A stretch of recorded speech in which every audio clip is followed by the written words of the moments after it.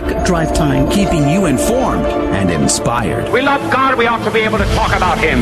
getting you started on your day. With the latest in breaking news and information From the Vatican to the White House and everything in between. It's serious, it's fun, it's your Catholic Drive Time. Now, here's your host, Joe McClain. Praise be to Jesus Christ. Welcome back to Catholic Drive Time, keeping you informed and inspired. Good morning to you. Praise be to God. I'm your host, Joe McClain. So good to be on with you on this Tuesday, August the 23rd, 2022, on the feast of St. Rose of Lima. Here's a question.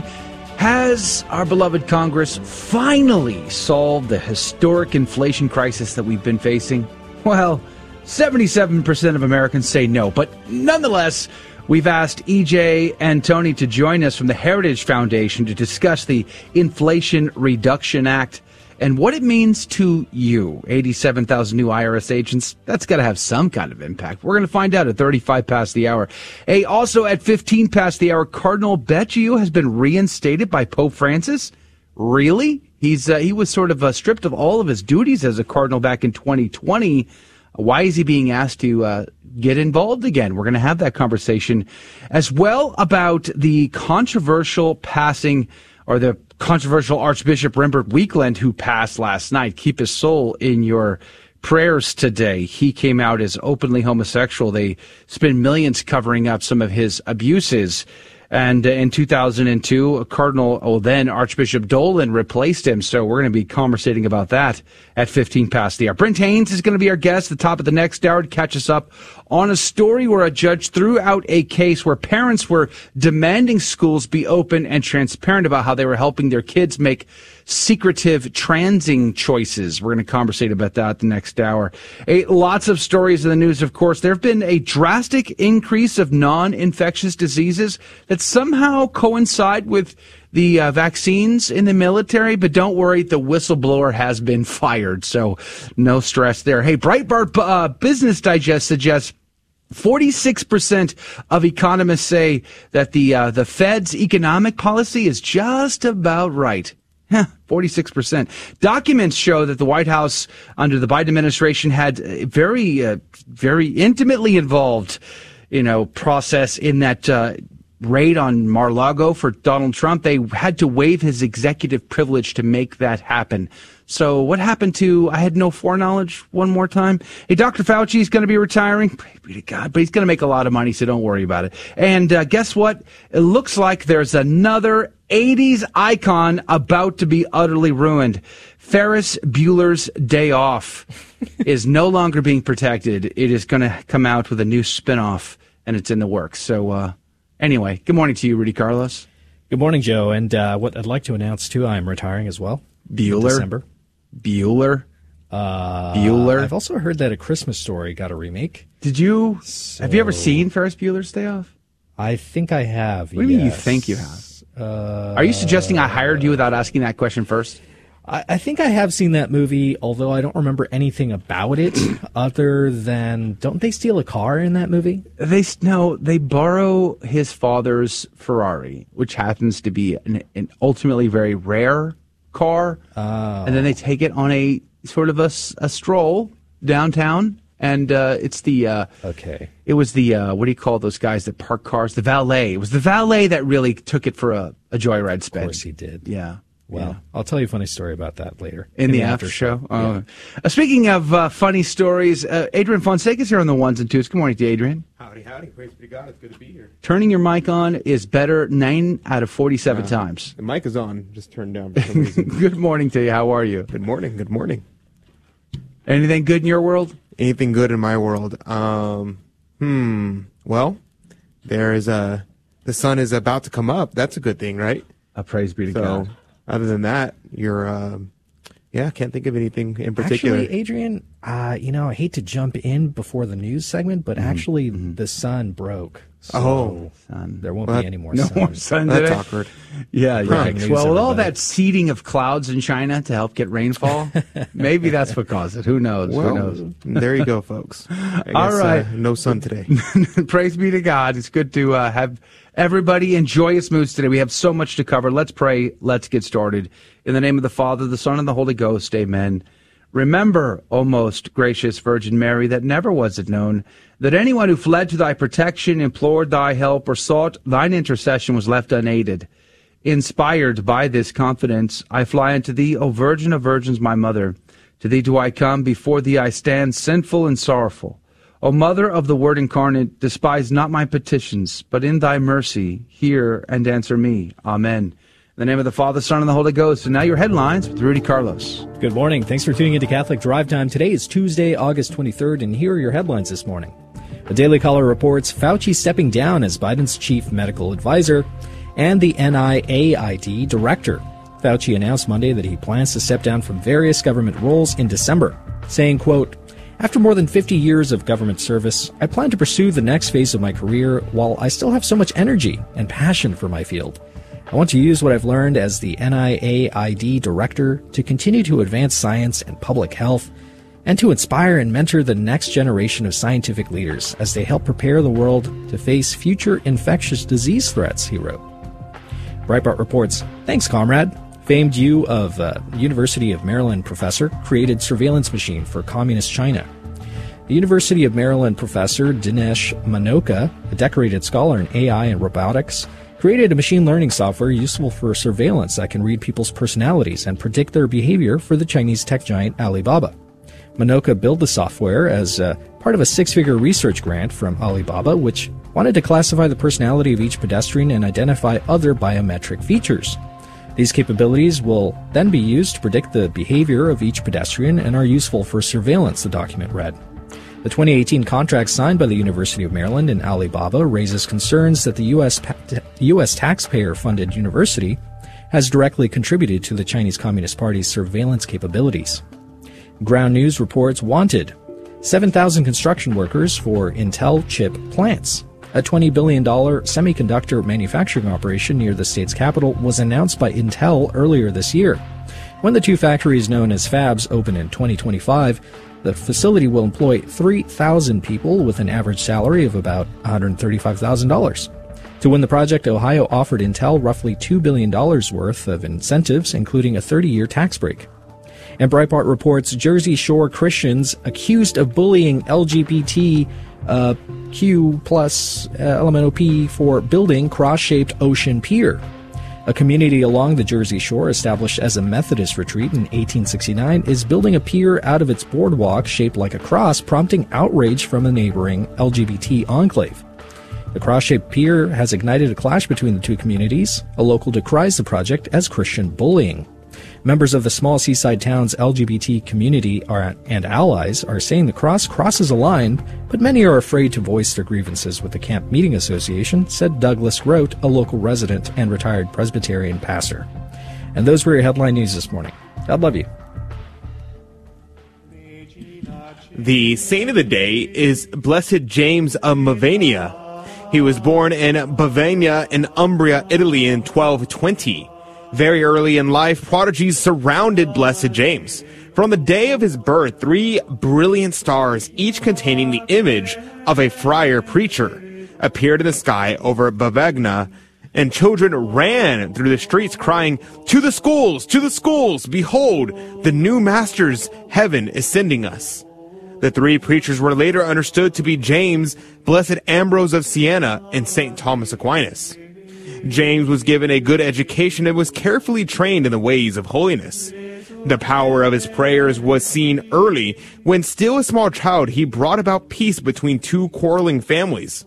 At the age of 16, he met the Dominicans. 2 friars had come to preach in his native city during Lent, and deciding after much prayer that God was calling him to the Dominican apostolate, he went home with the 2 missionaries and began his novitiate. The early promises of his great learning were fulfilled. In an age that shone with the brilliance of Albert, Thomas, and Bonaventure, the preaching of James of Bavagna was still remarkable. He was particularly gifted at reconciling enemies and bringing peace to warring families and cities. James was very severe with himself, particularly in the matter of poverty.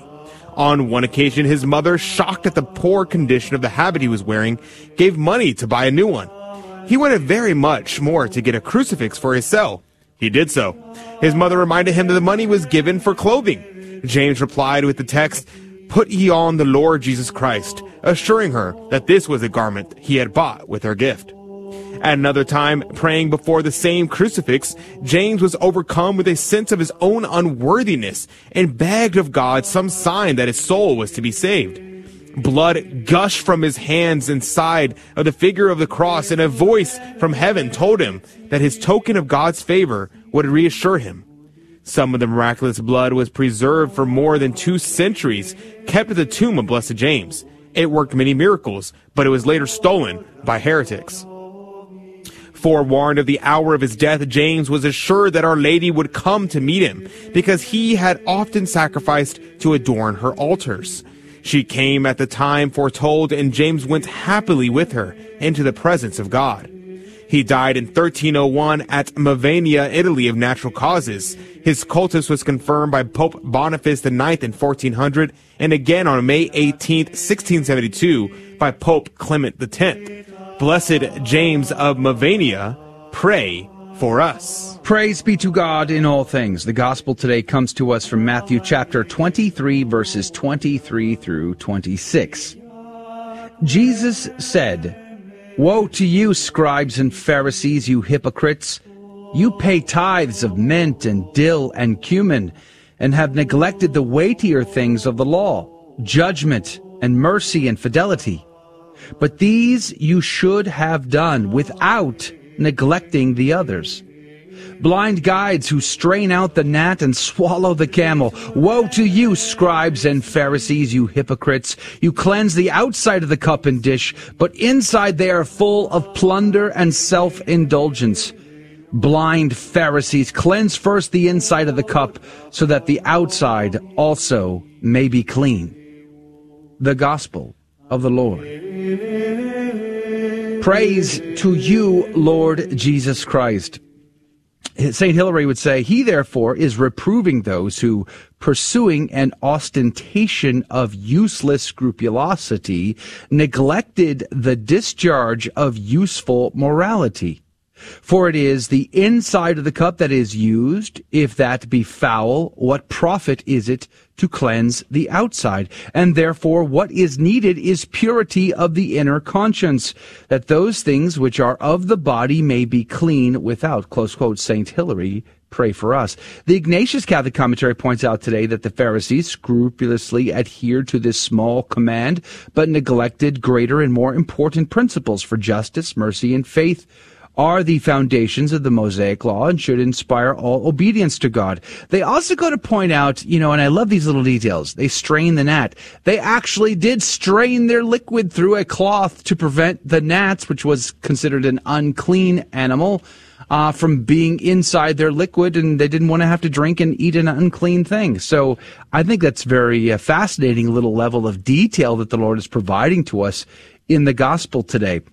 One of the larger unclean animals was the camel, and so Jesus his contrast exposes the Pharisees for observing the minute laws of God at the expense of the greater principles of spiritual life. Here's what St. Jerome had to say. He says, quote, "The Lord had commanded that for the maintenance of the priest and the Levites, whose portion was the Lord, tithes of everything should be offered in the temple. Accordingly, the Pharisees, to dismiss mystical expositions, concerned themselves about this alone, that these trifling things should be paid in, but lightly esteemed other things which were weighty." Did you catch what St. Jerome just said?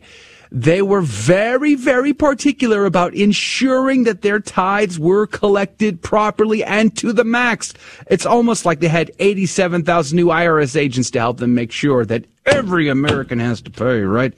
St. Jerome would go on to say, quote, "He charges them with the covetousness in exacting carefully the tithes of worthless herbs, while they neglected justice in their transactions of business, mercy to the poor, and faith toward God, which are weighty things." St. Jerome would go on to say, "The greater of God's commands we swallow and overlook, but show our carelessness by a religious scrupulousness in little things which bring profit with them." Close quote, St. Jerome, pray for us. All right, coming up after the break, we're going to talk about Cardinal Becciu and Archbishop Weekland from Milwaukee. All that's coming up next. Don't go anywhere. Catholic Drive Time. We'll be right back. Share this with a friend. It is here where you'll find the best marriage counselor, greatest healer, wisest teacher, and closest friend. It's a place where you'll escape the chaos of the world and find the lasting peace that only comes from God. Jesus is personally waiting to embrace you now with his divine mercy and healing love. Jesus is calling you home to his sacred heart today. I need a mercy. I need a Savior. Seventh-day Adventists use Ecclesiastes 9:10 to argue that souls in heaven aren't cognitively aware of our prayers because the inspired author says that souls don't have any knowledge in the afterlife. But this objection fails because the inspired author was operating with a limited and vague view of the afterlife, without New Testament revelation. When we come to the New Testament, it's a whole new ballgame. Consider Revelation 5:8, where 24 presbyters, human souls, surround Jesus and offer him the prayers of Christians on earth in the form of incense. How could they do this if they weren't cognitively aware of all those prayers? So just because an Old Testament passage speaks of the afterlife in a way that's not compatible with the intercession of the saints, it doesn't follow that the Catholic doctrine is proven unbiblical. I'm Carlo Broussard with the ready reason for Catholic Answers, Catholic.com. Praise be to Jesus Christ. Welcome back to Catholic Drive Time, keeping you informed and inspired. I'm your host, Joe McLean. So good to be on with you. Praise be to God. Coming up at 35 past the hour, E.J. Antoni is going to be our guest from the Heritage Foundation. Talk about the Inflation Reduction Act. Has Congress finally solved our inflation woes? We're going to have that conversation. Spoiler, no, of course not. We all know that. But what is, in fact, in that act? E.J. Antoni is going to give us the breakdown, so stick around for that if you can. And don't forget, coming up at the top of the next hour, Brent Haynes is going to be our guest, returning to talk about a story about a judge throwing out a case where parents were trying to force their school to be open and honest about their secretive dealings with their children behind closed doors on trans issues. All that coming up at the top of the next hour. There are, as I say, lots of stories in the news that are of great concern to me, and I'm sure they are to you as well. One of which has been, we've been waiting to find out what is the going to be the fallout from the Vatican financial trials. You might recall there's been tremendous scandal involved in money being sent to Rome from donors across the world, and it being used in part to, say, finance the movie about the pop singer. What's his name? I forget his name. The gay biopic story there. Like, I forget what that name is, like The Rocket King or something, whatever that movie was about.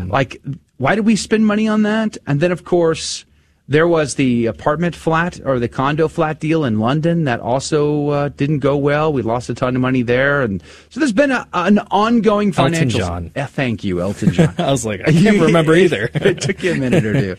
I mean, you probably have all of his hits anyway, Rudy, so it's true. Yeah. But at any rate, lots of financial scandals over the years. And then, of course, in 2020, there was a further scandal.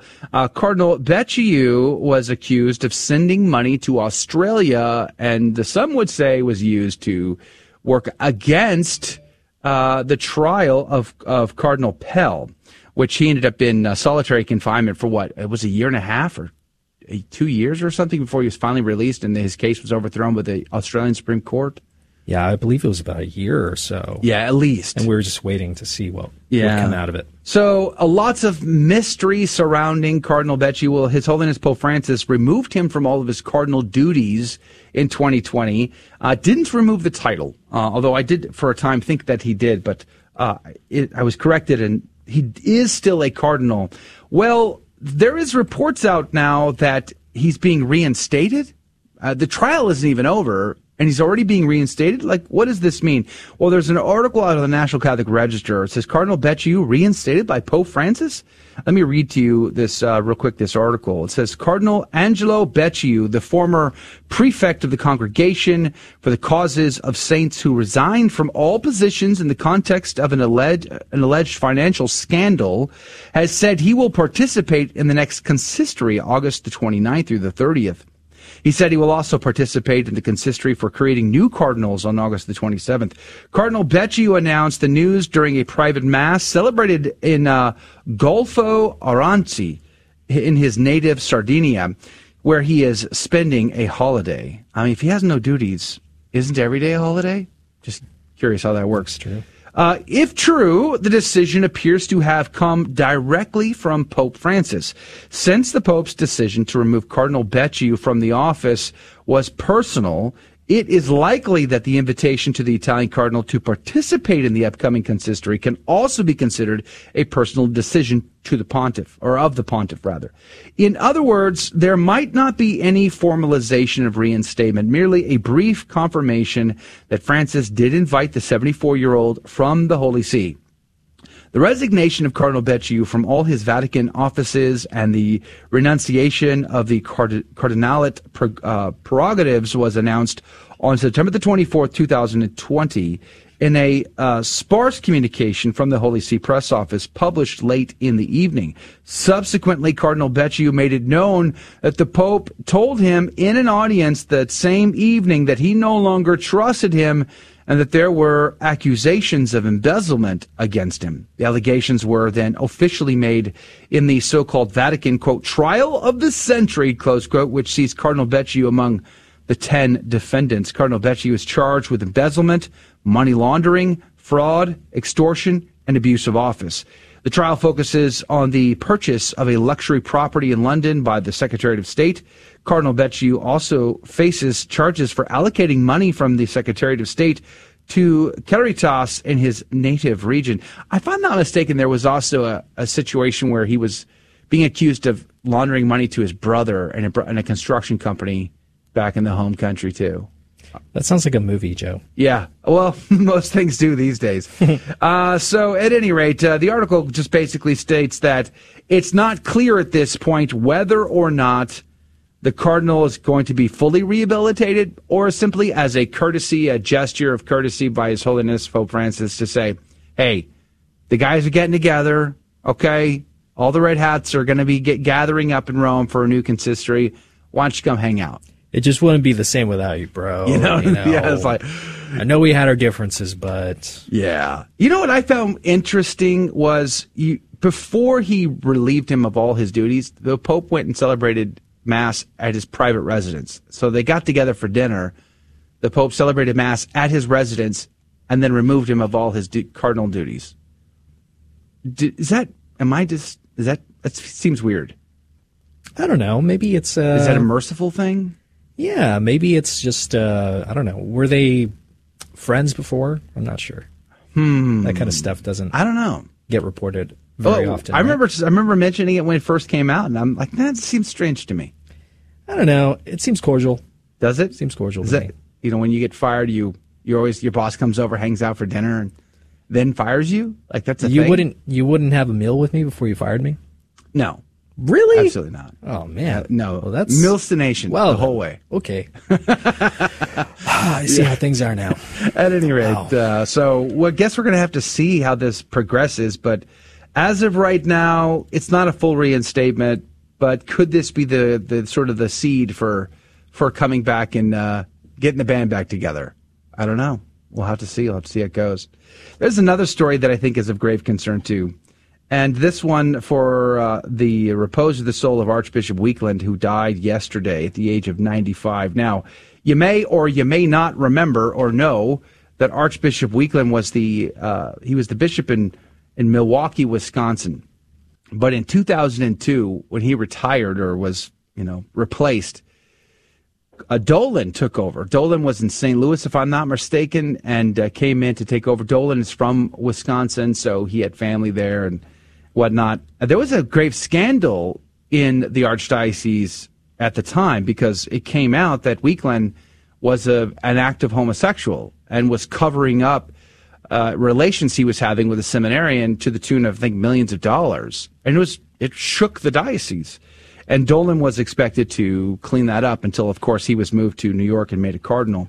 Here's a little bit of this article. It says Archbishop Rembert Weekland, a Benedictine who served as Archbishop in Milwaukee from 1977 to 2002, died overnight on Monday. Weekland died after a long illness the night of August the 21st through the 22nd at Clement Manor in Greenfield, a Milwaukee suburb. The Archbishop was a progressive who had advocated for the priestly ordination of women. His resignation as Milwaukee's Archbishop came after revelations that the Archdiocese had paid $450,000 to a Paul Marcoux, an adult male seminarian with whom he had sexual relations. Now, a minute ago I said millions. Maybe I'm wrong about that number. This article from the CNA says $450,000, but I thought I remembered earlier reports to the tune of millions, but I could be definitely wrong about that. The article goes on to say Archbishop Jerome Listecki of Milwaukee commented on August the 22nd that, quote, for a quarter of a century, Archbishop Weekland led the Archdiocese of Milwaukee, and his leadership embodied his Benedictine spirit. His pastoral letter, Eucharist Without Walls, evoked his love for the Eucharist and its call to service. During his time, he emphasized an openness to the implementation of the teachings of the Second Vatican Council, including the role of lay men and women in the Church in celebration of the sacred liturgy, ecumenical dialogue, and addressing societal issues, especially economic justice. May he now rest in peace, close quote. Archbishop Listecki from Milwaukee. Well, Weekland was born in 1927 in Pennsylvania, attended the minor seminary run by St. Vincent Arch Abbey in Latrobe. He was professed as a member of the Order of the St. Benedict at the Abbey in 1946 and took solemn vows in 49, ordained a priest in 51. But did you know that Archbishop Weekland was a music scholar? Yeah, he's also got a very interesting connection to the Novus Ordo Mass. Maybe you did not know this either, but he was made a consultor to the Concilium, the committee that inspired the interpreted Sacro Sanctum Concilium, and that was responsible for preparing the revised order of the Mass, or what we now call the Novus Ordo, following the Second Vatican Council. In 1964, he was made a member of the Concilium in 68.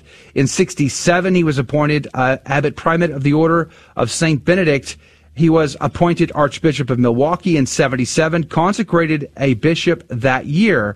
He served there until his retirement at the age of 75 in 2002. So he was allowed to retire in spite of the controversy. His own sexual abuse and his poor handling of abuse by other priests led to the renaming in 2019 of the Weekland Center, which holds the offices of the Cathedral of St. John the Evangelist. Weekland said he began having homosexual relationships after his episcopal consecration, and he dissented from the Church's teaching on the immorality of sodomy.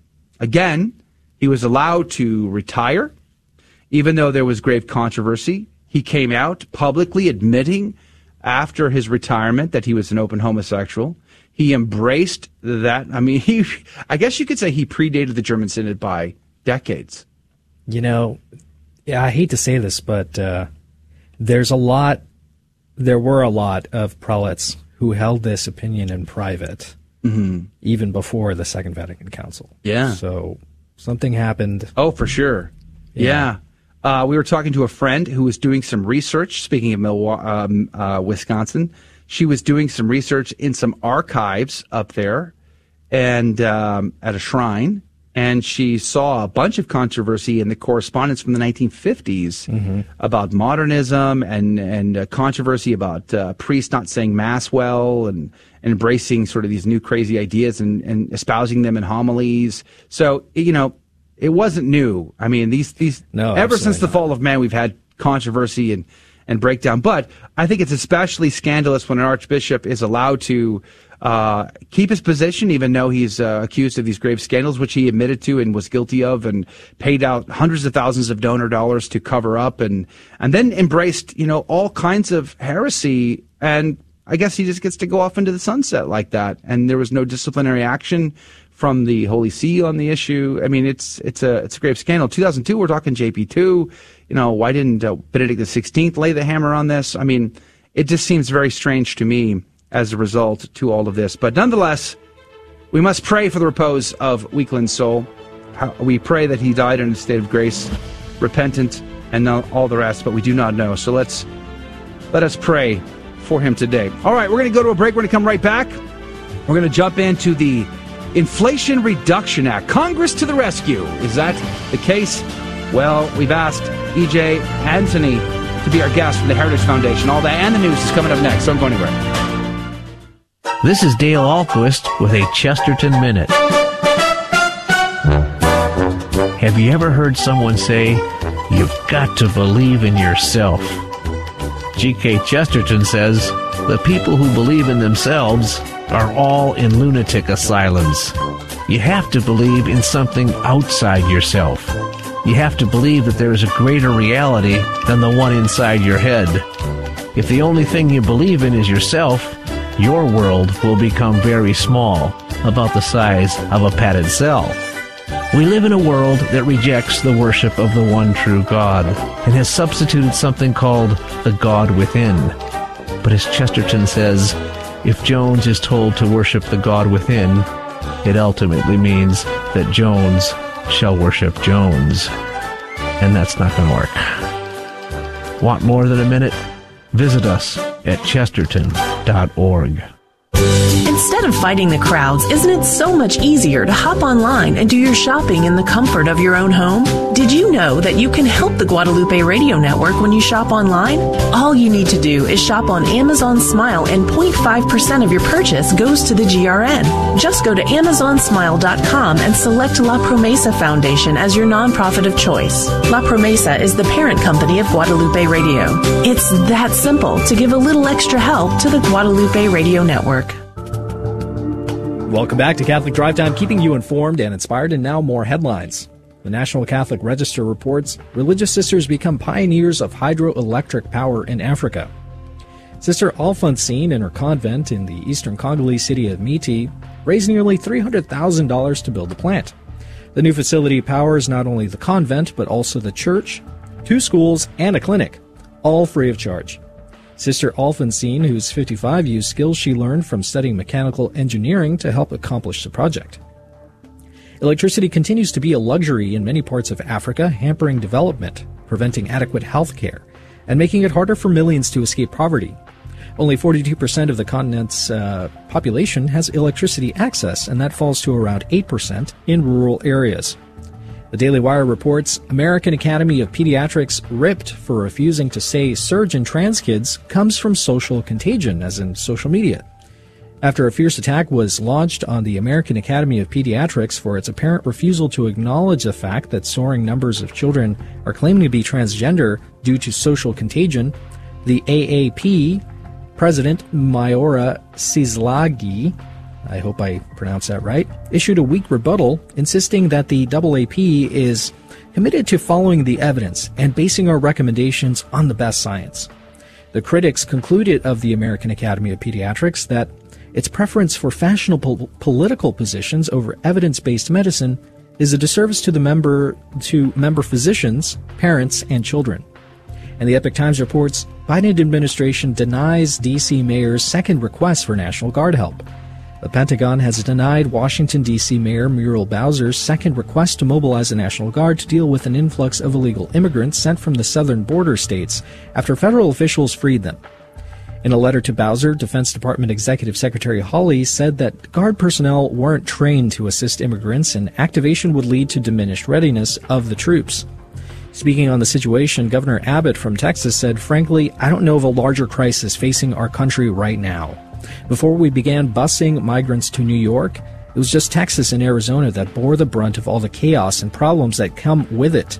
Now the rest of America can understand exactly what is going on." And those were your headline news this morning. God love you.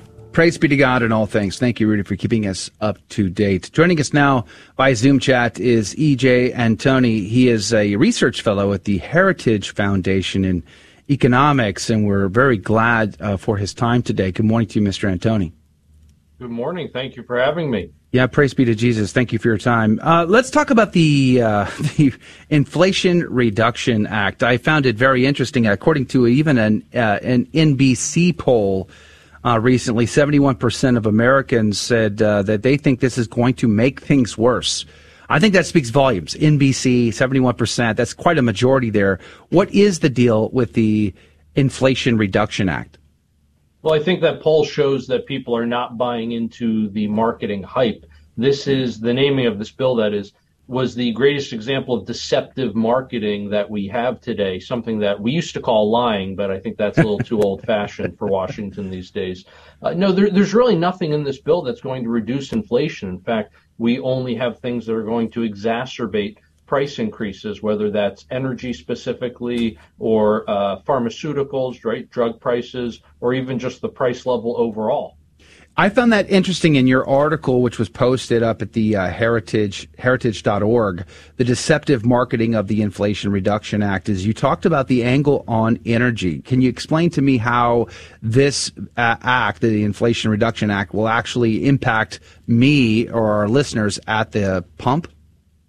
Oh, absolutely. So people don't realize how much energy impacts everything we do and everything we buy. But if we want to look at just those energy prices specifically, we now have new taxes on coal, on oil, on natural gas. So we're going to have additional taxes on things like gasoline that will help drive up the price at the pump.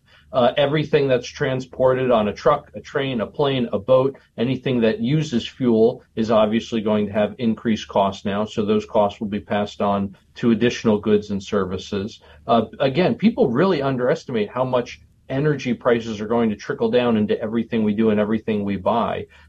More than half of our electricity, for example, still comes from fossil fuels. That's going to increase prices for electricity users, aka everyone. So, all right, we edged off of $5 a gallon nationally, but I think only because we've been dumping strategic oil into the market there. But how does taxing all of that, fossil fuels, equate to reducing inflation? How do they make this connection?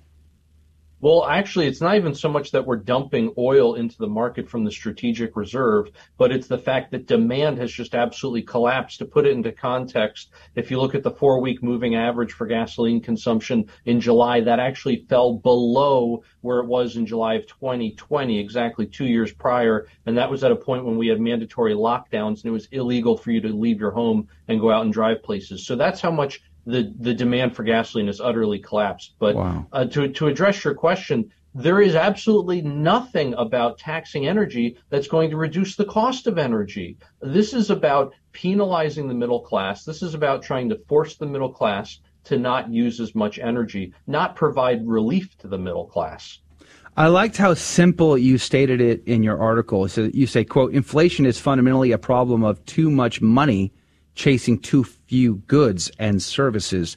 So we print money on demand. We send trillions or billions of dollars anyway to the Ukraine. We continue, I think, $700 million just this past week. So it seems to me like to reduce inflation, you need to take some of this currency out of circulation, but that is not their plan at all. No, not at all. And, it's interesting if the Democrats really want, not just the Democrats, but the Republicans too, if members of Congress really want those 87,000 IRS agents that are coming for the middle class, if they really want those agents to find some of our tax dollars, they could probably find it very easily if they just went to Ukraine and looked for a few minutes. But, that being said, there is, again, nothing in this bill that will address inflation. There's nothing in this bill that is going to reduce the amount of currency in circulation. There's nothing in this bill that is going to increase the relative amount of goods and services in the economy. Again, those taxes on energy make everything more expensive, and that only reduces the production of goods and services, not increases it. So again, it only exacerbates this imbalance between the quantity of money and the quantity of goods and services in the economy. All right, so we're going to see increases in the. Do you think that's going to happen 2023? Is it going to be still 2022? When are we going to see the rise in everything? Because as you pointed out, everything comes on a plane, a boat, a truck, and as a result, our food, all the stuff we get at Amazon, all of that has to suffer from that, no? Absolutely, but because of things like contracts, and because of our very complicated supply chain and logistical network, some of these things take a very long time before they trickle out. certain prices, for example, are only adjusted about once a year. Rents are a very good example of that. When you have an apartment, for example, that you rent, you lock into that price typically for 12 months, and that price cannot change for those 12 months, no matter what increased costs your landlord is facing, which is why sometimes at the end of that year, the landlord has to dramatically increase the rent in order to cover the dramatic increase in cost that he or she has been having to pay for the last 12 months. So some of these costs are going to be borne out very quickly, but we are right now today still seeing some of the trickle-down effect of the increase in energy prices that happened a year ago. So by no means is this going to be a sudden shock to the system, but more so a slow trickle that's going to happen over the next couple of years. So, okay, let's just say there's a dramatic turn in the midterms. Do you see that affecting this in some way? If, let's just say, the Republicans get control of both houses, I don't think that's projected to happen, but nonetheless, let's just say they get the Senate, they get the House. Would they be able to overturn all of this? Is it too late? Is this spending now set in stone? Unfortunately, well, take this with a grain of salt, I suppose, because I'm a monetary scientist, not a political scientist. But that being said, once the Republicans take back control of the House and the Senate, if that actually happens, they're really not going to be in a position to have a veto-proof majority. In other words, everything that they pass can just be stonewalled by Joe Biden in the White House. So it's not so much that things will be reversed as the damage will stop. So at that point, they're playing damage control and not really reversing things. Unfortunately, the country would probably have to wait until 2025 to see true reversals. So they got the spending bill that they were looking for. They wanted this in one big package early in his presidency, but now they've spread it out over a couple. No, that's exactly right. But, again, just to show you that this really is about policy and not really about politics, under the Biden administration, Republicans in Congress have been complicit in over $1 trillion of excess spending. Wow. That's above and beyond what the government was already spending. So by no means is this only like a Democrat problem, for example. This is very much a problem with our current elected representatives. It just so happens that when some people do the analyses that they find that most of those people are Democrats, but by no means is it an exclusive problem.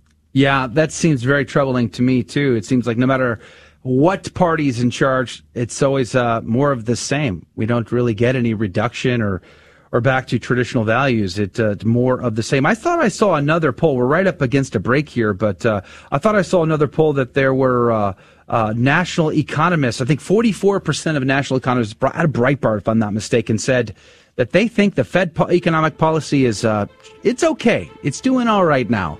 I want to conversate about that. Plus, I want to ask specifically about some crazy things that I've heard are in this bill. Whether or not they are or not, we're going to ask EJ and Tony from the Heritage Foundation right after this very quick break. So don't go anywhere. A lot more to come here on Catholic Drive Time. Do us a favor and share us with a friend. We'll be right back.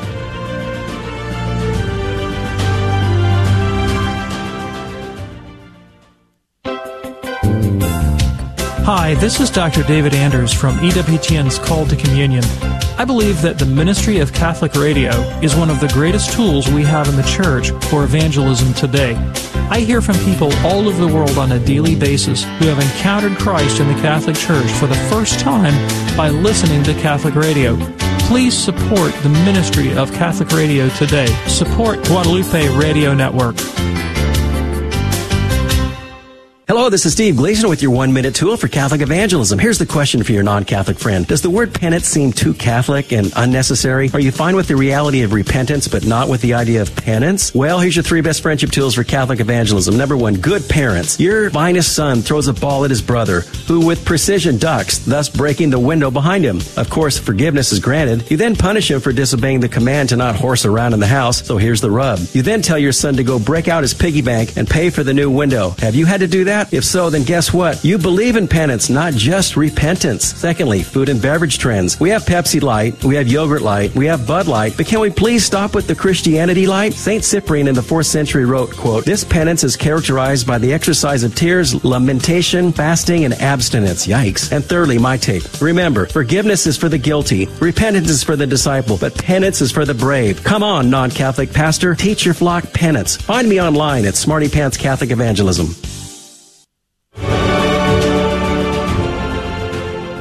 Praise be to Jesus Christ. Welcome back to Catholic Drive Time, keeping you informed and inspired. I'm your host, Joe McLean. So good to be on with you. E.J. Antoni is our guest. He is a fellow at the Heritage Foundation. He's got a great article over there. I highly encourage you to check it out. It's called The Deceptive Marketing of the Inflation Reduction Act. You can find it linked up at heritage.org. Welcome back to the program, Mr. Antoni. I want to ask about specifically, I've heard some crazy things about this bill, and I want to know whether or not they're in there. Can I ask to start with, how big is this Inflation Reduction Act? How many pages are we talking about? Oh, that's a very good question. There were so many versions of this that were bantered around. Some of them ranged in length from only a few thousands of pages to tens of thousands of pages. So in terms of the actual language, how much it was condensed in the final version, I'm not entirely sure. Sorry about that. That's a very good question. I like the way you said that. From a few thousand to 10,000. Like a thousand would be considered insane to me. But okay, because who can read that? I can hear Nancy Pelosi's words in my ear right now. We must pass the bill to find out what's in it, right? Right, That's exactly. Right. Yeah. Just don't worry about it. I mean, it just boggles the mind. So many lobbyists are writing these bills, and their sponsors, have they ever even read them? They're just bringing them to the floor for votes, not even really knowing what the impact is. It just seems utterly insane to me. You'd think we would pass a law that prevents that from happening, but it does nonetheless. All right, so let me ask about this. I've heard that in this bill, there is a provision of a certain portion of the funds to buy a whole new fleet of postal trucks that are all electric. Have you heard that? Yes. Mm-hmm. Yeah, there's all kinds of subsidies in here that are basically handouts to the political donor class, to different special interests. A lot of these so-called green technologies, which really aren't actually green at all. Once you look at the environmental impact of creating solar panels, devices which, by the way, don't even last to the age of maturity. Right. Think about that. There's not a solar panel in the country that's old enough to vote, right? I mean, it is absolutely insane, the environmental damage that we are doing with all of this production of wind and solar technology. And yet that has now been enshrined into law at an ever-increasing rate. So buying a new fleet of postal trucks, which is powered by coal, through the conversion of electricity, somehow reduces our inflation somehow. I'm not sure how, but they put it in this bill. And then, of course, I've heard that there are guaranteed loans to indigenous peoples. Yes, guaranteed loans. In that regard, also guaranteed loans, again, to different special interest groups that are involved with these so-called green technologies. So if we all remember the Solyndra scandal, imagine that on steroids. And that is essentially what we have here. We have all of these green energy boondoggles that now are going to get special loans endorsed, or I shouldn't say endorsed, but really backed by the taxpayer, so that if and when those loans go bad and those people default, the taxpayer is stuck with the bill yet again. Wow. Mr. Antoni, I have a question here. It's more of a theoretical question. Back when we were waiting for the GDP report to release was it earlier this month, Joe, or the month before? Anyway, we were waiting for it to drop. July 28th. It was July. We were trying to figure out whether or not we were in a recession. And to go back to an earlier point you made before the break about marketing, there seems to be a sort of marketing that has to happen from the Biden administration to tell us whether or not we're in a recession, kind of preemptively telling us, well, they're going to say something, but the reality is we're fine. I want to ask you, what kind of marketing is there, and how does that affect the mind of the average American? And as a follow-up, are we in a recession? Well, don't believe your lying eyes. The sky is green, the grass is blue, right? And what's really ironic is that the very Biden administration officials that have been spinning so incredibly hard to try to tell us that 2 consecutive quarters of negative economic growth does not mean a recession themselves have been on the record, whether in the recent past or in the far past, saying exactly that 2 consecutive quarters of negative economic growth is in fact the definition of a recession. For literally every economics course I've ever taught, that has always been the case. That has been written in the textbook, not a textbook that I wrote, but simply the textbook that we used. That has been the definition for I don't know how many years. In the last 3/4 of a century, we literally have not had a single period of 2 consecutive quarters of negative economic growth that was not ultimately considered a recession. So that being said, yes, we are absolutely in a recession. And this is just the latest example of political spin, right? I mean, why on earth should we believe the same people who tried to redefine what a vaccine is or what a woman is? I mean, my goodness, you can't even tell us what a woman is. Why is anyone listening to these people? These are the same people that told us inflation was transitory. Yeah, great point. That made me think, so what are they proposing as a definition for a recession? Because I've noticed that a lot of times they just say, well, yeah, that's not the definition, but they never actually present a actual definition. Like a new standard. Right, a new standard. Because like whenever they say, what is a woman? They're like, well, a woman is a woman. Are they saying, well, clearly a recession is just a recession? Like what exactly are they giving us? You know, it depends. For some people, they do present exactly that kind of tautology. You know, oh, recession is just a recession, and you know, we'll know it when we see it, almost Oliver Wendell Holmes-esque. But you know, it's just again the latest example of this Orwellian doublespeak, where all I can tell you is almost a defina negativa, right? Like, oh no, that thing over there or this thing right here that we're going through, this is not a recession. But I won't let you nail me down to an actual definition of recession, because then I've given you something to which I can be held accountable, right? And that's the least desirable thing for me, for someone who relies, again, on that Orwellian doublespeak in order to get out of trouble. I need these words to be as flexible, as elastic, if you will, as possible, because that allows me to manipulate them to my own ends. All right, so let's talk about the 800-pound gorilla in the room, or the 87,000 member gorilla in the room, and that is the IRS agents that we're now getting to hire. There was some sort of crazy video going around Twitter this week about the IRS visiting college campuses to recruit young students who are taking criminal justice and accounting, and say, hey, let me show you how to tackle a suspect and handcuff them. You know, it's bizarre, but this bill provides, I think the biggest chunk goes to the IRS, which means they're going to have more agents than the Marine Corps has Marines. Oh, as a guy who served in the Marine Corps, that is quite scary to be thinking about. But clearly this is all just to go after the uber rich, right, Mr. Antoni? Well, first of all, Semper Fi, but second of all, no, this is not in any way to go after the rich. Once again, the last thing politicians are going to do is go after their donor class. And sure enough, if you just look at the numbers for a quick second, they say that all of these agents are supposed to go after all these, billionaires. There's not even 3,000 billionaires in the country, and they already face very high audit rates. In other words, the IRS knows that they can't get any additional money from them. So they're going to go after the middle class. This is enough agents, according to the IRS's own projections, to conduct over 1 million additional audits. Wow. Again, there's not enough rich people in the country in order to justify these numbers. So they're going to go after the middle class. Which is very scary. So how does the average person prepare for this? What should they be doing or thinking about at this point in order to, embrace for the impact?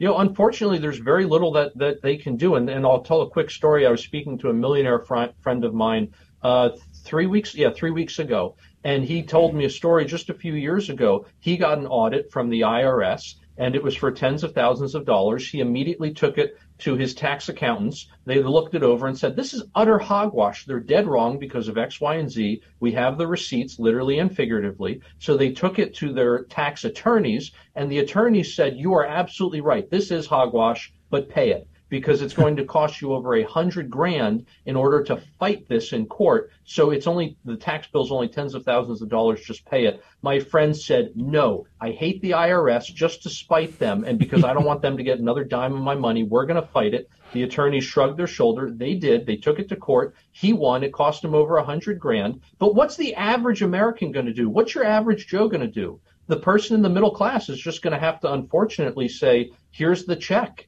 And they're going to have to pay it because they don't have $100,000 to fight a lawsuit that would only cost them several thousands of dollars.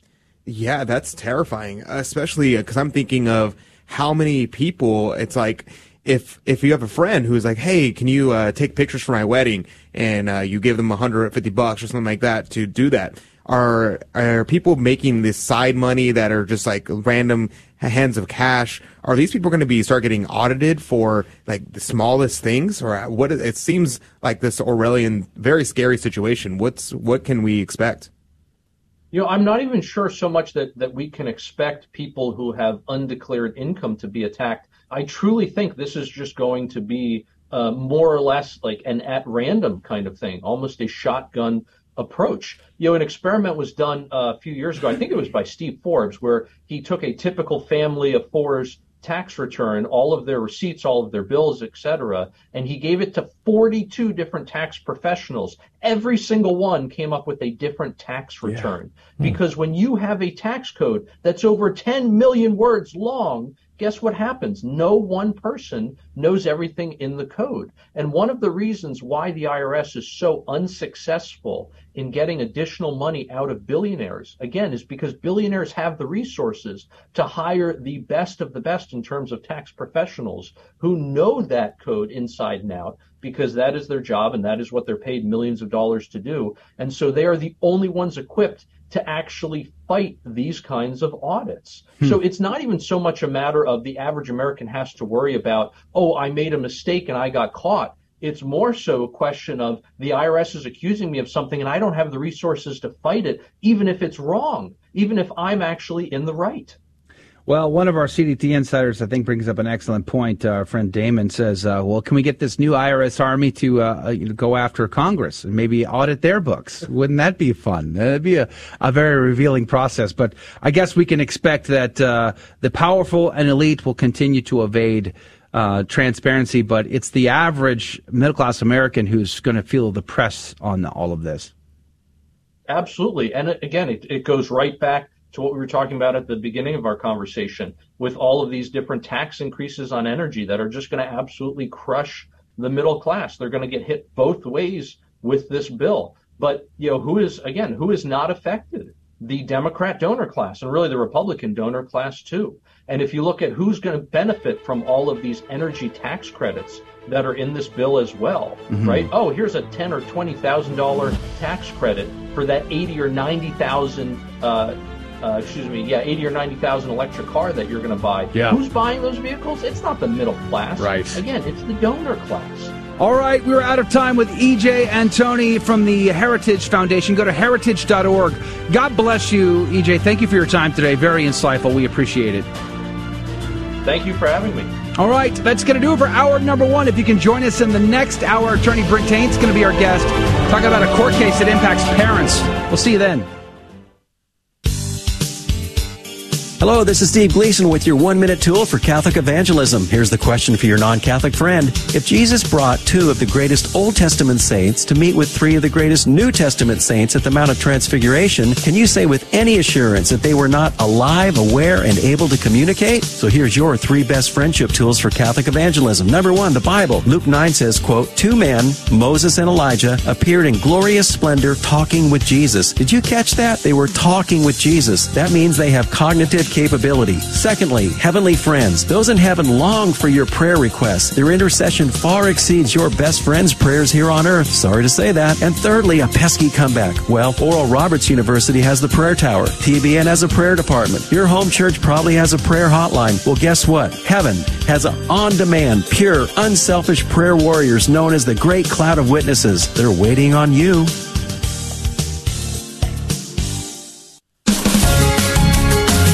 This is a Messy Family Minute with Mike and Alicia Hernon. Creating good habits is an important part to family life, especially at the beginning of a school year. St. Francis said, "Let us begin again, for until now we have done nothing." This is a great inspiration for us because we're probably the most consistently inconsistent parents out there, and we're always beginning again. It's hard to create habits in ourselves, let alone in a group of children. To start a new family habit, you need to first sit down and create a plan with your spouse. Remember, most of us spend too much time on what is urgent and not enough time on what is truly important. Then you need to implement the plan together. Think about the pushback you're going to get from your kids and be ready to deal with it. Talk to the older kids ahead of time and try to get their buy-in.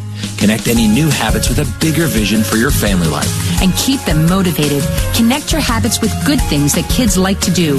Show them the positive consequences of their actions. For more information and encouragement, visit us at messyfamilyminute.org. Are you on the CDT Insider email list? Hi, Joe McLean here. And every week I send you cool stuff straight to your inbox, goodies that you're not going to want to miss. Go to grnonline.com/CDT and get signed up today.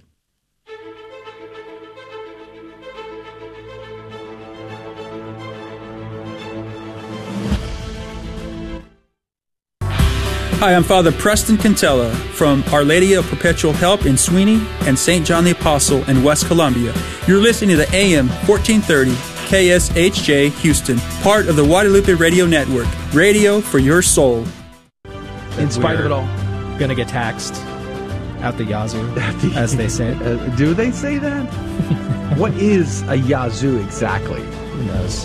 Isn't it one of the... Oh, no, it's a kazoo. Never mind. I think we can definitely all agree that this is a kerfuffle. Definitely. As the Scots would say. If not a kerfuffle, at least, a very least, a fuffle of some sort. At a minimum, it's a fuffle. It's a fuffle. But at a maximum, we could say it's a kerfuffle. Yes. So there's that. Of Scottish origin, apparently. Praise be to God. Welcome back to the show. We're going to be talking with Attorney Brent Haynes here in just a moment. As a very interesting case that he's going to catch us up on. But boy, that is very concerning news about what EJ and Tony just shared with us about. That seems like there's no way around it. There's no way out of it. Like, brace for impact. Well, I hate to be the guy who points out the obvious thing, right? But what did you expect with so many stimulus checks, inflation, and all that stuff? Exactly. Well, sooner or later, that convenient little check you got, it's going to cost you something. And I think we're now just starting to realize. Chickens have come home to roost. Exactly. Yeah. Oh, and it ain't over yet. I mean, states like California, Alaska, there was several other states that are all sending out new stimulus checks now. Well, the thing with California, though, the difference being is that California had a surplus that they have, so they're distributing. Is this a Latin word, surplus? Yeah, believe it or not, California had a surplus, so they're actually distributing some of those stimulus checks from the surplus. So we won't get that. That won't be anything. I might be wrong, but I'm pretty sure that that's not going to affect the federal level. I think it's. But what it would not. It's already been affected. But it's still income that the individual citizen of California has, Yes. and if they pay state income tax, they have Which to is really claim high. that income on their taxes and then pay tax. Exactly. So it's like, which is the nice thing about taxes. We don't have to pay income tax here. So that's but when they were pretty good. putting stimulus checks in our account, you're like, but that's going to affect my tax return, people. Oh yeah, absolutely. Like, hello, Yeah. Well, scary. I guess the only thing we can do is trustful surrender to divine providence at this point. Yeah, I mean, I'm not sure what else the answer is. Yeah, really. it's not pretty, pay taxes. No, I'm just kidding. Because even if, and I like the fact That's that dangerous. I like the fact that Mr. Antony, I should Is have it asked him exactly Anthony how or to say Antony? it. Antony, I think, is how Tucker referred to him. But I like the fact that he pointed out how the Republicans don't have a better reputation when it comes to tax and spend. Oh yeah. They're just as bad, it seems, on the tax and spend issue, although we are told otherwise during campaigns. It doesn't seem to be the case. Yeah, it's pretty bad. On a completely different note, though, just as a aside, my buddy Father Luis, today is his birthday, so I wanted to wish him a very happy birthday. So at least Happy there's some good birthday. news. We have Muchos the años. birthday of a good and holy priest today. Praise be to So, God. at Well, least some happy good news. birthday, Father Luis. It's his Jesus year. Yeah. So he turned 33 this year. Is that what they call that? Yeah, this is Jesus year. Yeah. That's interesting. Hey, if you missed that interview with E.J. Antoni from the Heritage Foundation and you'd like to hear that, it was a very good interview. He was very insightful. I encourage you to check out our podcast feed at grnonline.com/CDT. And you can also find the podcast on iTunes, Google Play, Spotify, but also the Guadalupe Radio Network mobile app, which you can download from your iOS or Android app store. Just search for the Guadalupe Radio Network, and it's free. It's a very good tool to keep involved and connected to your local GRN radio station, as well as to listen to the CDT podcast in the flyout. So check that out in your app store. Praise be to God. Coming up tomorrow, by the way, we're going to have a priest. Speaking of priests, Father Van Fleet, my pastor, is going to be on to reveal all of my confession secrets to you. It's true. But I did say, hey, there's things I did not want to know. if we could talk about my wife's confessions, that'd be better. But he's like, can't do that. But yours for sure, absolutely. Oh, man. So tomorrow on the program, we're going to talk about how to make a good examination and a good confession. Right? It's not just about, hey, don't feel bad, don't worry, you're a good person. No. It's your opportunity to dive deep and root out these flaws that we suffer from our concupiscent nature. And Father Van Fleet, my pastor, is going to be on to help us with that. So stick around if you can for that. But joining us now by phone is our good friend, attorney, Catholic speaker, and pro-life advocate, attorney Brent Haynes. Good morning to you, Brent. Good morning, Joe. Praise be to God. I don't know if you listened to the interview we had with Mr. Antoni from the Heritage Foundation, but he had nothing but bright shine and good news to say. 87,000 new IRS agents means 1.4 million new audits in America. Woo! Are you ready for that? Well, in fact, somebody just pulled up outside my home in a dark sedan wearing suits and dark sunglasses, so I might have to go quickly. Is that the Men in Black? That's fun. It starts early, doesn't it? All right. You brought They to don't my... waste any time, Joe. They don't, I guess. Well, all that new money, it's like money burning a hole in our pocket. We got to spend it. All right, so there's an interesting case here that you brought to my attention. The headline says, Judge dismisses lawsuit against school district hiding trans students' gender identity from parents. Why would a judge do this, and what is going on, Brent Haynes?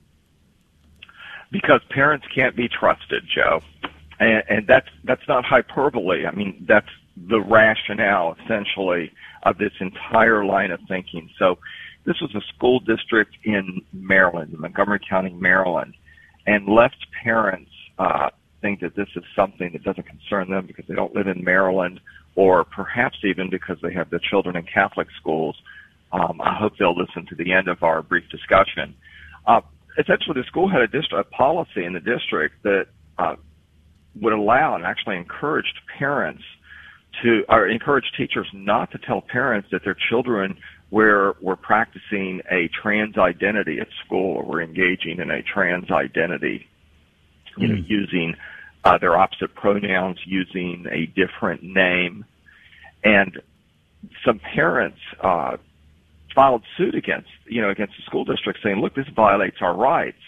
Now, the Supreme Court, starting actually with a case back in 1925 called Pierce versus the Society of Sisters, a case involving a bunch of nuns who essentially took on the Ku Klux Klan in Oregon.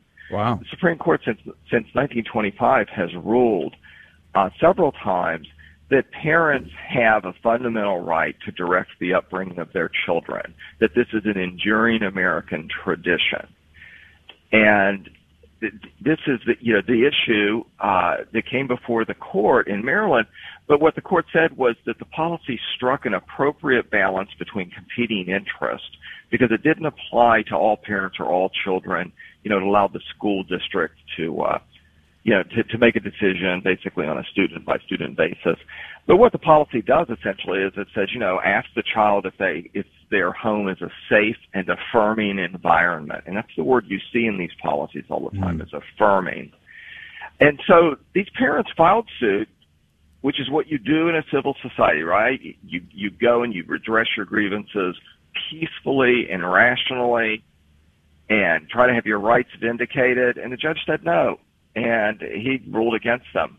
Now, this was Maryland, but it's important for people to realize this isn't just Maryland. And this is also very important for people to realize, this is not just a matter of students who come under the influence of, say, social media, or students who, sometimes really do have a problem with gender dysphoria. It is a genuine phenomenon.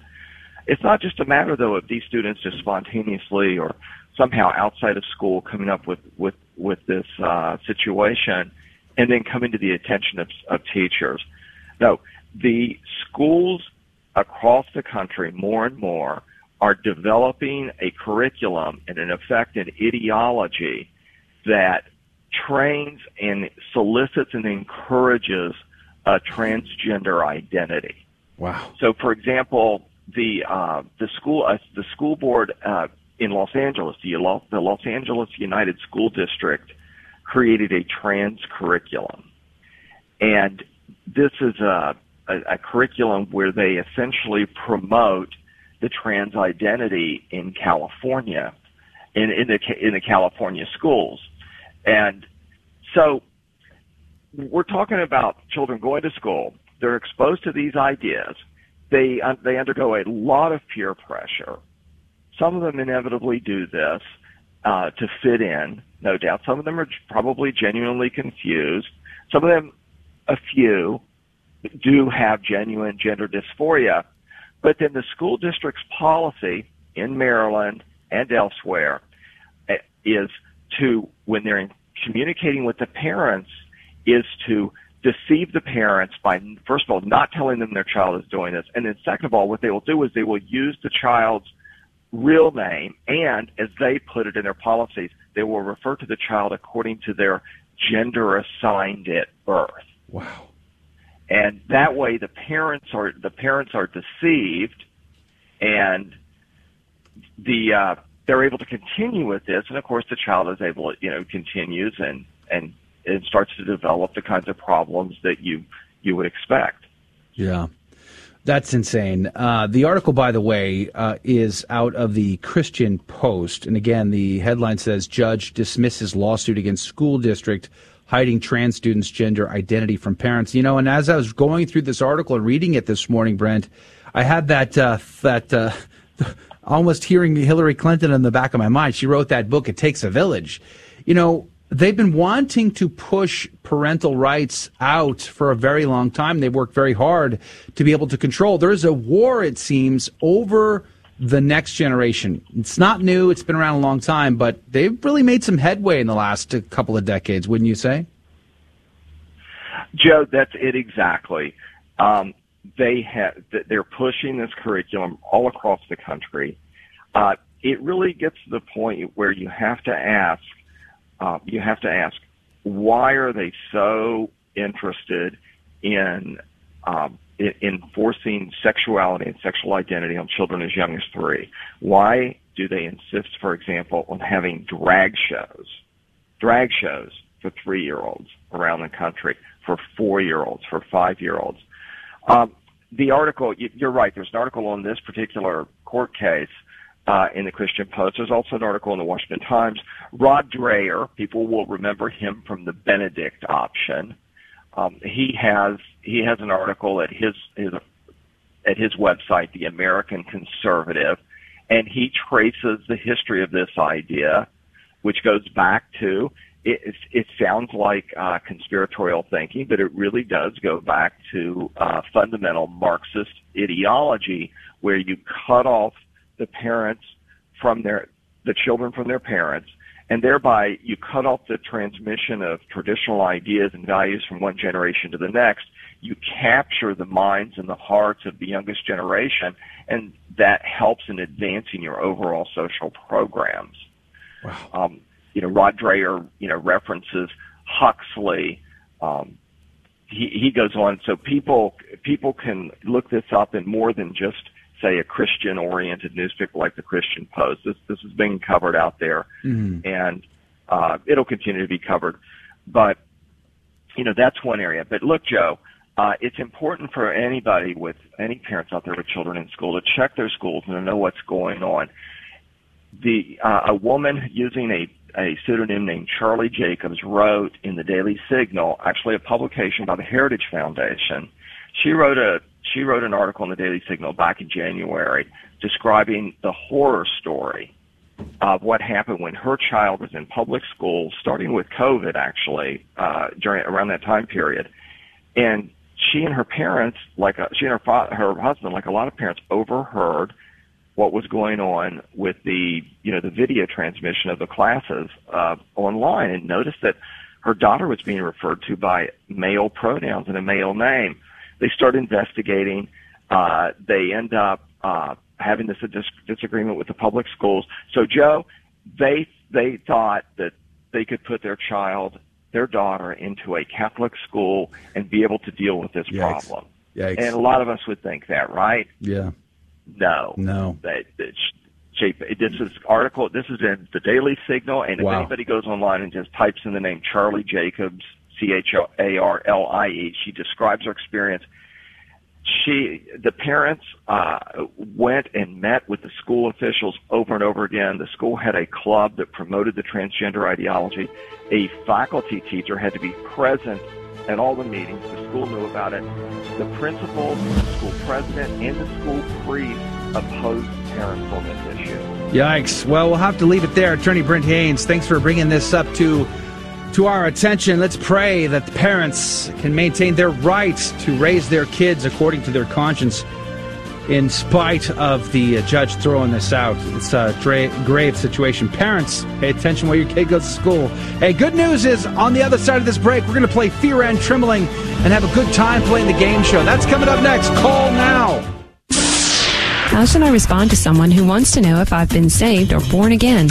Answer with a resounding yes. Tell them that it is through baptism that you are saved, just as the Bible says in 1 Peter 3:20, and that it is through baptism, water and the Spirit, that you were born again, just as the Bible says in John 3, verse 5. Many Protestants believe that they are saved by making a single act of faith at a single point in time in their lives. Nowhere does Scripture say such a thing. Catholics believe that salvation is a process which begins with our baptism and continues throughout our lifetimes, just as the Bible teaches us. Many places in Scripture talk about how one is saved, but not one of them says we are saved by one act of faith at just one point in time. Again, 1 Peter 3:20 says that we are saved by baptism. Hebrews 12:14 says that we will not see the Lord unless we are holy, and that we must strive for this holiness. Matthew 6, verses 14 and 15, it says we must forgive others or we will not be forgiven. Can you attain salvation if God hasn't forgiven you? No. So our forgiving others is necessary for our salvation. John 6, verse 54 says that we will have eternal life by doing something, eating the flesh and drinking the blood of our Lord and Savior Jesus Christ. In Matthew 19, verses 16 and 17, Jesus is asked directly what one must do to have eternal life. Did he say, accept me into your heart once and that's it? No.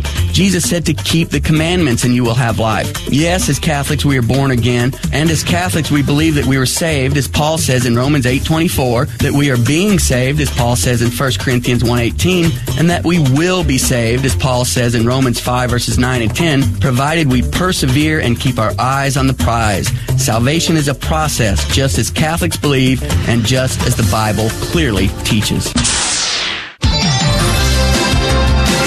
A beacon of truth in a troubled world. This is the Guadalupe Radio Network, radio for your soul.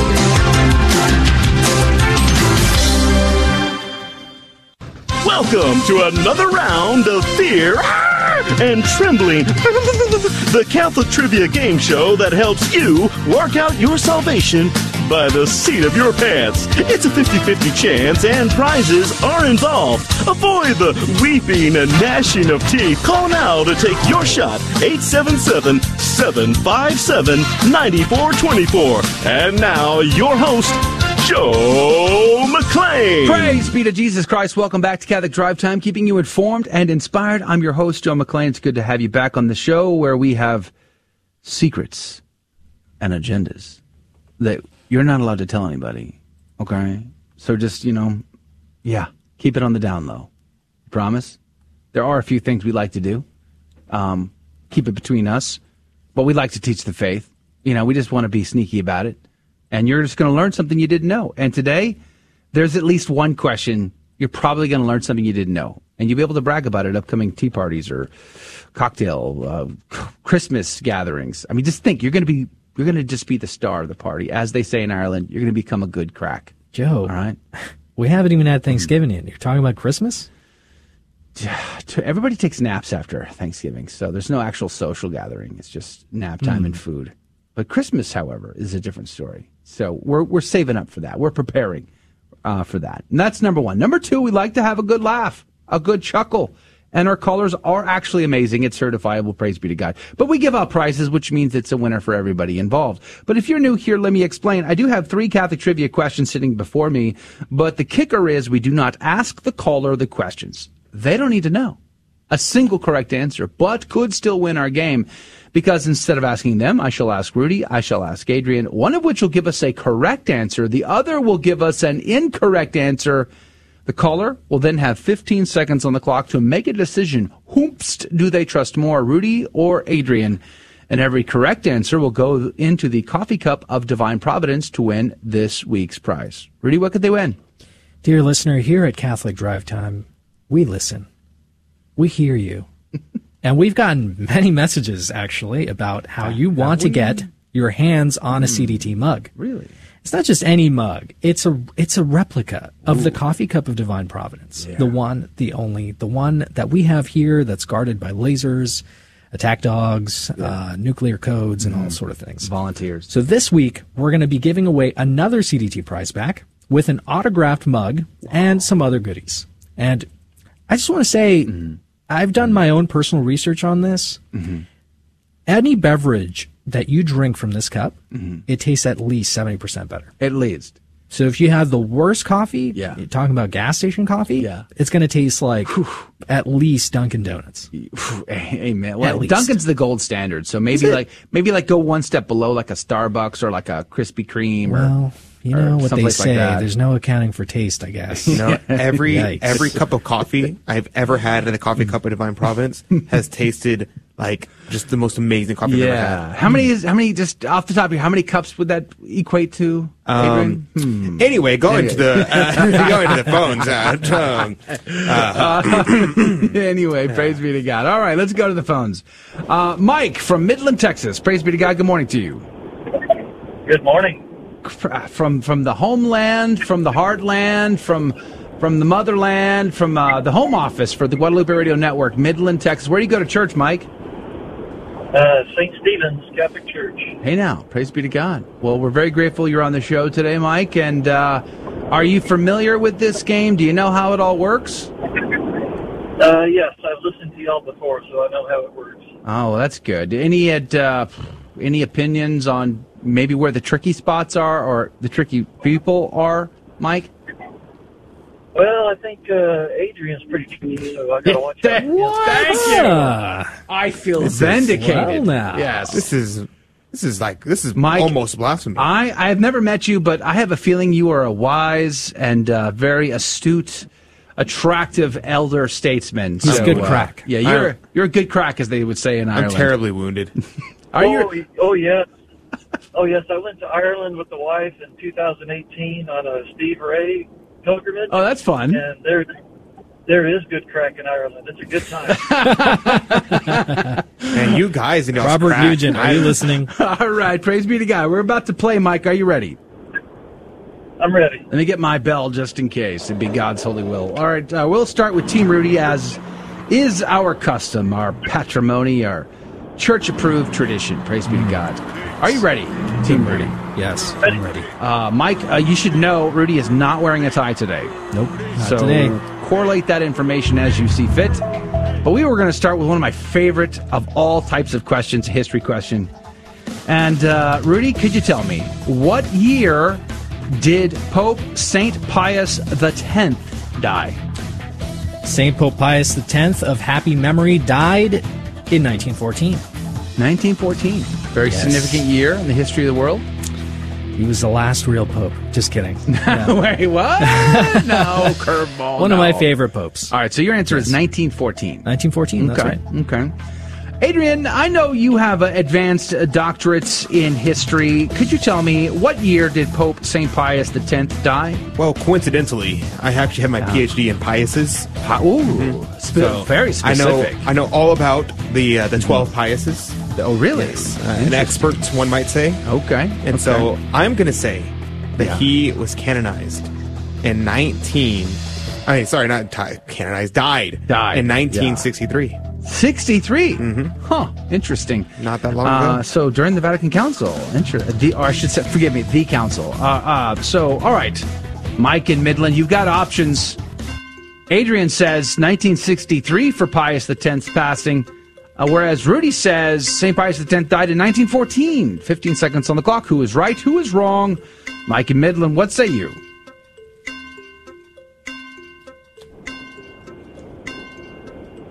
We're out of time, Mike.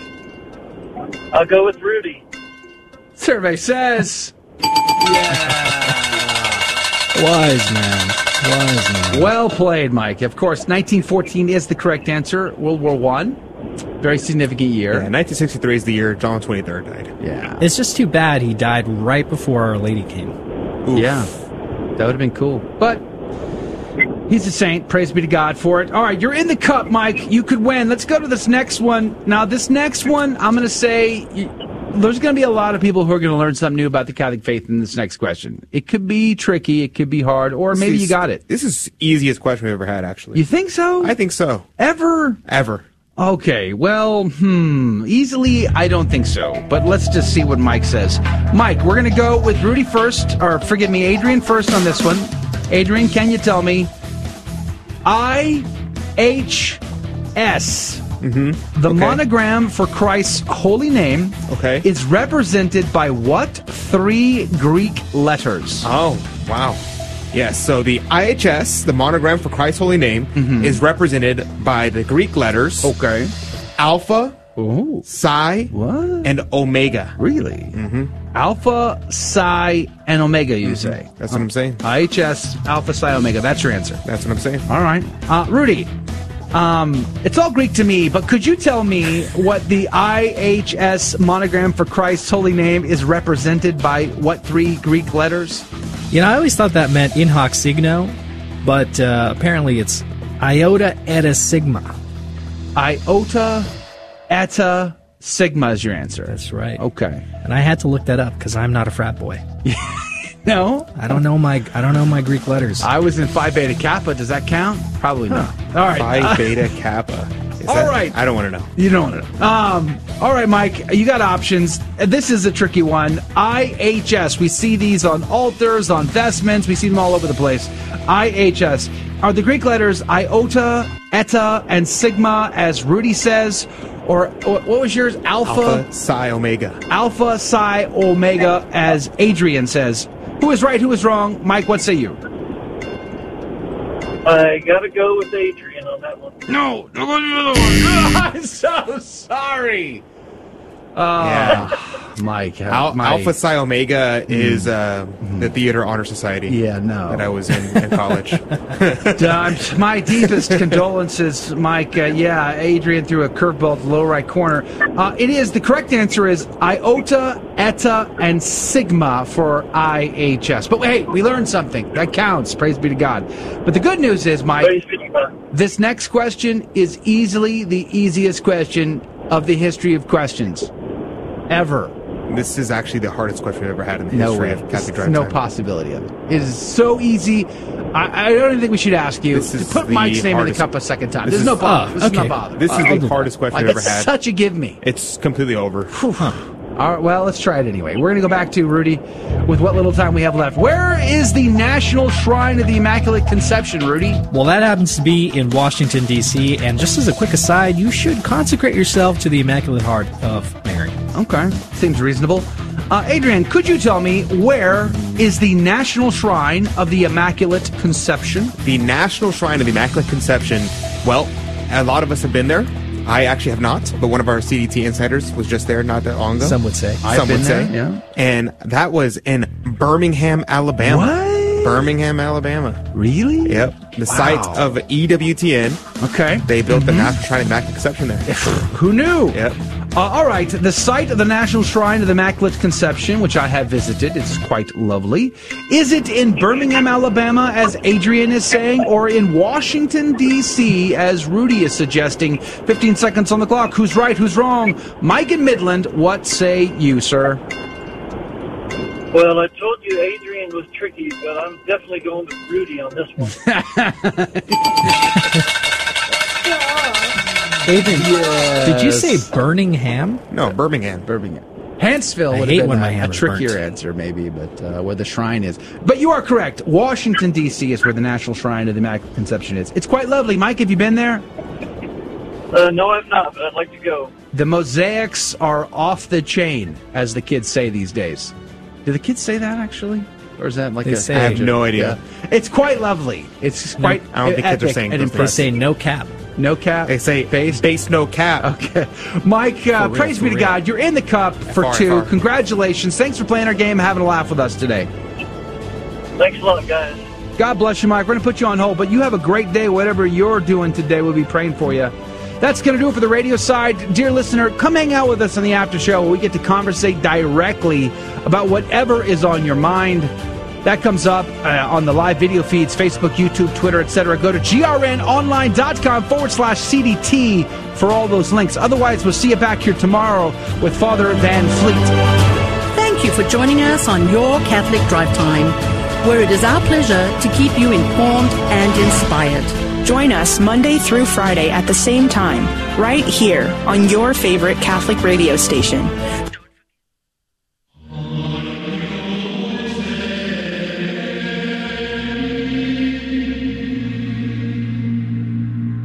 The Guadalupe Radio Network now brings you the Holy Sacrifice of the Mass from the chapel at Our Lady of Corpus Christi in Corpus Christi, Texas. Our Lady of Corpus Christi Chapel. Today we celebrate the memorial of St. Rose of Lima. The intention for today's Mass is for all of our online viewers and for those joining us through Guadalupe Radio. Come thou almighty King, help us thy name to sing, help us to praise. Father all glorious, o'er all victorious, come and reign over us, Ancient of Days. In the name of the Father, and of the Son, and of the Holy Spirit. Amen. Grace to you and peace from God our Father and the Lord Jesus Christ. And with your spirit. My brothers and sisters, let us acknowledge our sins and so prepare ourselves to celebrate the sacred mysteries. I confess to Almighty God and to you, my brothers and sisters, that I have greatly sinned in my thoughts and in my words, in what I have done and what I have failed to do, through my fault, through my most grievous fault. Therefore I ask the Blessed Mary, ever Virgin, all the angels and saints, and you, my brothers and sisters, to pray for me to the Lord our God. May Almighty God have mercy on us, forgive us our sins, and bring us to everlasting life. Amen. Kyrie eleison. Kyrie eleison. Christe eleison. Christe eleison. Kyrie eleison. Kyrie eleison. Let us pray. O God, you set St. Rose of Lima on fire with your love, so that, secluded from the world, in the austerity of a life of penance, she might give herself to you alone. Grant, we pray, that through her intercession we may tread the paths of life on earth and drink at the stream of your delights in heaven. Through our Lord Jesus Christ, your Son, who lives and reigns with you in the unity of the Holy Spirit, God forever and ever. Amen. Amen.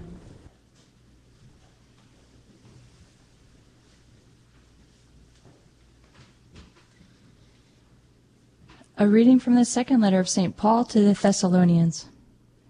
We ask you, brothers and sisters, with regard to the coming of our Lord Jesus Christ, and are assembling with him, not to be shaken out of your minds suddenly, or to be alarmed either by a spirit, or by an oral argument, or by a letter allegedly from us, to the effect that the day of the Lord is at hand.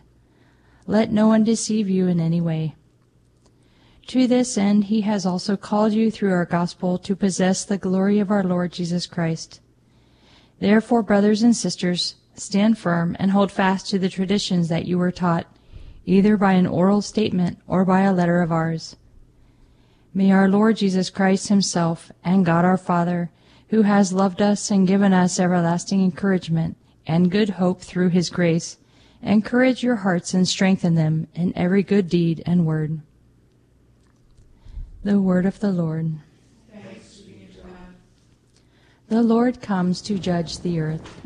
The Lord comes to judge the earth. Say among the nations, the Lord is king. He has made the world firm, not to be moved. He governs the peoples with equity. The Lord comes to judge the earth. Let the heavens be glad and the earth rejoice. Let the sea and what fills it resound. Let the plains be joyful and all that is in them. Then shall all the trees of the forest exult. The Lord comes to judge the earth. Before the Lord, for he comes to rule the earth. He shall rule the world with justice, and the peoples with his constancy. The Lord comes to judge the earth. Alleluia, alleluia, alleluia, alleluia, alleluia, alleluia. The word of God is living and effective, able to discern reflections and thoughts of the heart. Alleluia, alleluia, alleluia.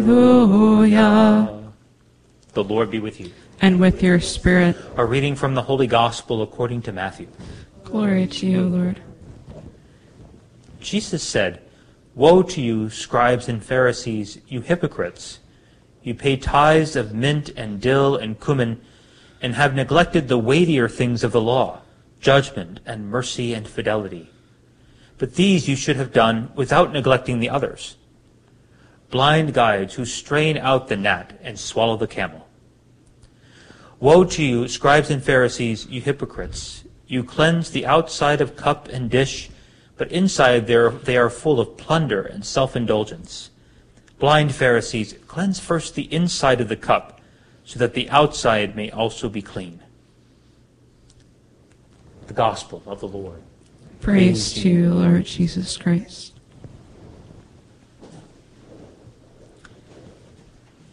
In that first reading from the second letter of St. Paul to the Thessalonians, it's interesting what St. Paul says is, do not be shaken out of your minds suddenly. What had happened is that people were going around even writing letters in Paul's name saying that the Lord was coming and he was coming soon. I remember there was somebody who had a shirt on one time that said, the Lord is coming, look busy. The thing is to be busy about the right things. But what was happening is people were leaving their jobs, they were leaving their families, sometimes leaving their wives. They were going nuts because the Lord was coming and they were wanting to get prepared. Well, they had that right. They should be prepared because the Lord is coming and so is his judgment. And yet, but they were a bit too quick.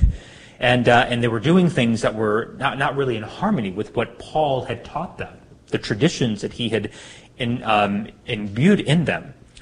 So the last part of that first reading is actually so important. St. Paul says, "May our Lord Jesus Christ himself and God our Father, who has loved us and given us everlasting encouragement and good hope through his grace, encourage your hearts and strengthen them in every good deed and word." So to find that encouragement and strength in the Lord, not to be shaken out of our minds, out of fear or of fear of judgment. I mean, we should have some good fear. That is, that the Lord, yes, we have to make an account of our life. We're going to sense to be placed in the scales, and hopefully we're not found wanting. But that we really weigh things correctly. And this is where the gospel comes in, what Jesus says. He continues his judgment upon the Pharisees, the scribes, calls them hypocrites because what had happened is that they had, and we can tend to do this too, put so much importance on the small things and totally forget the most important things. So he said the most important were judgment and mercy and fidelity, but they were more concerned to make sure that they had put their proper tithes on mint and dill and cumin. So he says they strain the gnat and swallow the camel. I think we could do this by sometimes being so over-concerned about the small things and forgetting the big ones. Sometimes if I think of it this way, sometimes people, they'll come to confession and they'll confess that they got angry at somebody or their family members. But then they don't really confess that they're living with somebody that they shouldn't be. That's the thing that we really have to focus on, the bigger thing. And the other thing will come along. But sometimes we look at just the small things. I got upset, I got angry, and we forget we did not really treat this person over here with respect. That would be justice, you know? So we need to make sure that we weigh those things correctly. And Jesus says, you know, the thing about being angry with somebody or those little things, not that they're not important, but we have to put them in the proper perspective. And that's what the Lord helps us to do. He also reminds us that we can't just look like we're doing well and holy, or as I was mentioning, that the person says, you know, the Lord is coming, look busy. No, we need to be busy. Busy about the right things. That is of judgment and mercy and fidelity, making sure that we are pure and holy in the sight of God. We need to cleanse the inside of the cup so that the outside is clean as well. St. Rose of Lima really understood this. She was really a laywoman who became a third-order Dominican, and she lived her life in a very austere way. She was called the Rose of Lima because she was very beautiful. In fact, she would do things to her face so that people wouldn't look at her beauty. But she lived this very, very austere life. And the greatest desire of her soul, as we read in the Office of Readings today, was to go out to tell everyone in the world how much God loved them. She said, if you only understood how much God loves you, you would turn away from all of your sin. So she had this tremendous desire for the weightiest things in the world, that is, the salvation of our souls. The greatest urgency she understood and the greatest urgency we have is the salvation of souls. That is the weightier thing. So let us, if we were to put our lives in a scale, in a balance, where would we go? Would we fall, that is to fall in love, to fall in the God's goodness and grace into his hands? Or would we kind of float off away from him because we have put the weightier things off to the side and have been more concerned with the small things? May St. Rose of Lima help us to recognize the value, the weight of our soul, and may we get rid of all those things which would keep us from coming to Christ and those things which make us impure in his sight. So when we come to judgment, the Lord will say, "Come, good and faithful servant."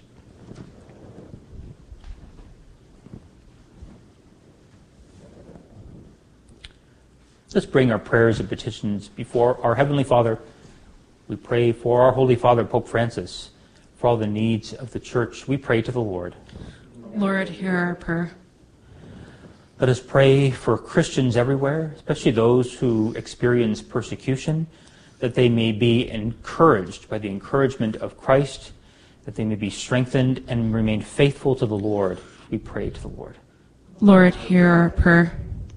We pray for all those who govern us, that they may be concerned not only for the needs of their own nations, but for all peoples, especially the most vulnerable, and always respecting life. We pray to the Lord. Lord, hear our prayer. We pray for the poor, for those who are suffering, for those who are sick. They may experience the consolation of God in their hearts, in their minds, in their bodies. The Lord would heal them according to his holy will. We pray to the Lord. Lord, hear our prayer. Let's pray for all those who are joining us online through Guadalupe Radio, for their intentions. For those who are enrolled in our Soul Mass Association, we pray to the Lord. Lord, hear our prayer. Let us pray for those who have died, for all the holy souls in purgatory, that they may rest in peace. We pray to the Lord. Lord, hear our prayer. Heavenly Father, we bring all of our prayers and petitions before you, confident that you hear and answer us through Christ our Lord. Amen. O worship the King, all glorious above. O gratefully sing his power and his love. Our shield and defender, the Ancient of Days, pavilion in splendor and girded with praise. O tell of his might, O sing of his grace, whose robe is the light, whose canopy space. His chariots of wrath the deep thunder clouds form, and dark is his path on the wings of the storm. The earth with its store of wonders untold, Almighty thy power that founded of old, hath established it fast by a changeless decree, and round it hath cast like a mantle the sea. Pray, dearly beloved, that my sacrifice and yours may be acceptable to God, the Almighty Father. May the Lord accept the sacrifice at your hands, for the praise and glory of his name, for our good and good of all his holy church. As we proclaim your wonders, O Lord, in the Virgin, Blessed Rose of Lima, we humbly implore your majesty that as her merits are pleasing to you, so too our dutiful service may find favor in your sight, through Christ our Lord. Amen. The Lord be with you. And with your spirit. Lift up your hearts. We lift them up to the Lord. Let us give thanks to the Lord our God. It is right and just. It is truly right and just, our duty and our salvation, always and everywhere to give you thanks, Lord, Holy Father, Almighty and Eternal God.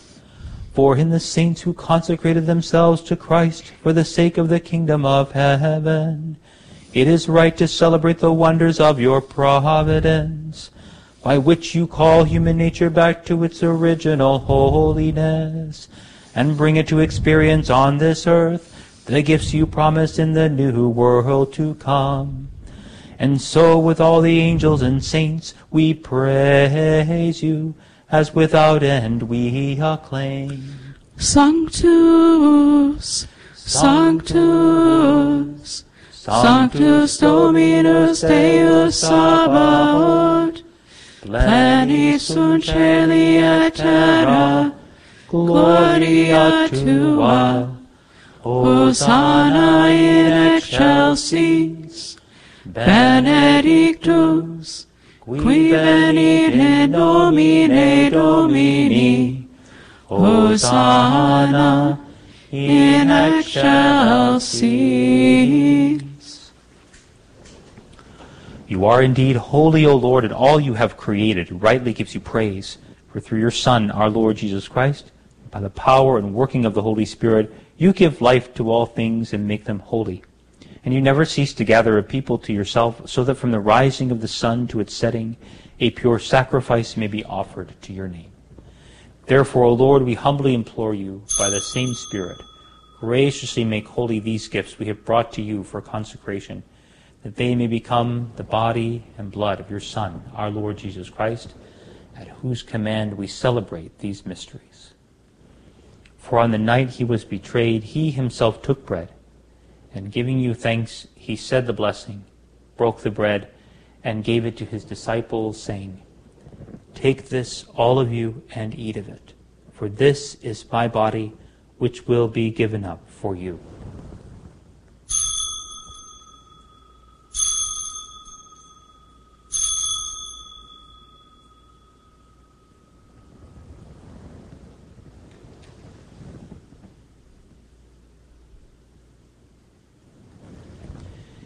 In a similar way, when supper was ended, he took the chalice, and once more giving thanks, he said the blessing, and gave the chalice to his disciples, saying, "Take this, all of you, and drink from it. For this is the chalice of my blood, the blood of the new and eternal covenant, which will be poured out for you and for many for the forgiveness of sins. Do this in memory of me."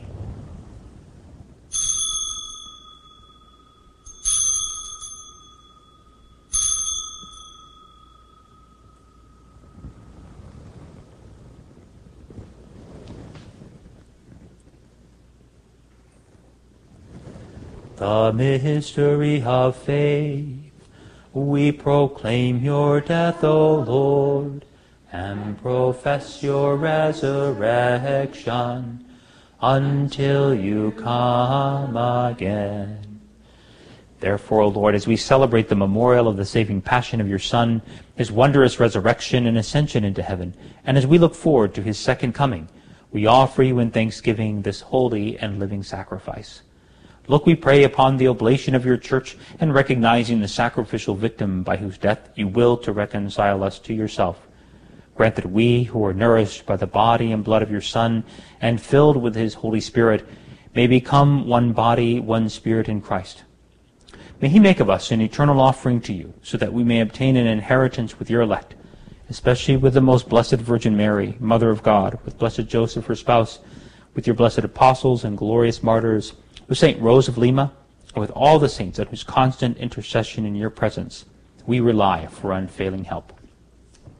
May this sacrifice of our reconciliation, we pray, O Lord, advance the peace and salvation of all the world. Be pleased to confirm in faith and charity your pilgrim church on earth, with your servant Francis, our Pope, and Michael, our Bishop, the order of bishops, all the clergy, and the entire people you have gained for your own. Listen graciously to the prayers of this family, whom you have summoned before you. In your compassion, O merciful Father, gather to yourself all your children scattered throughout the world. To our departed brothers and sisters, and to all who are pleasing to you at their passing from this life, give kind admittance to your kingdom. There we hope to enjoy forever the fullness of your glory through Christ our Lord, through whom you bestow in the world all that is good. Through him, and with him, and in him, O God, Almighty Father, in the unity of the Holy Spirit, all glory and honor is yours forever and ever. Amen. Preceptis salutaribus moniti, et divina institutione formati, audemus dicere. Pater noster, qui es in celis, sanctificetur nomen tuum, adveniat regnum tuum, fiat voluntas tua, sicut in cielo et in terra. Panem nostrum quotidianum da nobis hodie, et imite nobis debita nostra, sicut et nos dimitimus debitoribus nostris, et ne nos inducas in tentationem, sed libera nos a malo. Deliver us, Lord, we pray, from every evil. Graciously grant peace in our days, that by the help of your mercy we may be always free from sin and safe from all distress, as we await the blessed hope and the coming of our Savior Jesus Christ. For the kingdom, the power, and the glory are yours, now and forever. Lord Jesus Christ, who said to your apostles, "Peace I leave you, my peace I give you," look not on our sins, but on the faith of your church. Graciously grant her peace and unity in accordance with your will, who live and reign forever and ever. Amen. The peace of the Lord be with you always. And with your spirit. Let us offer each other the sign of peace. Agnus Dei, qui tollis peccata mundi, miserere nobis.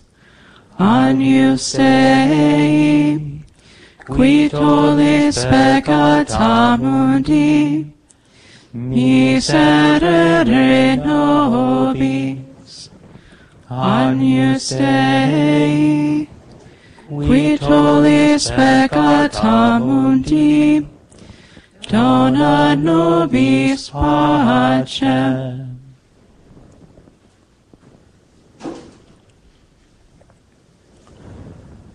Behold the Lamb of God. Behold him who takes away the sins of the world. Blessed are those called to the supper of the Lamb. Lord, I am not worthy you should enter under my roof, but only say the word, and my soul shall be healed.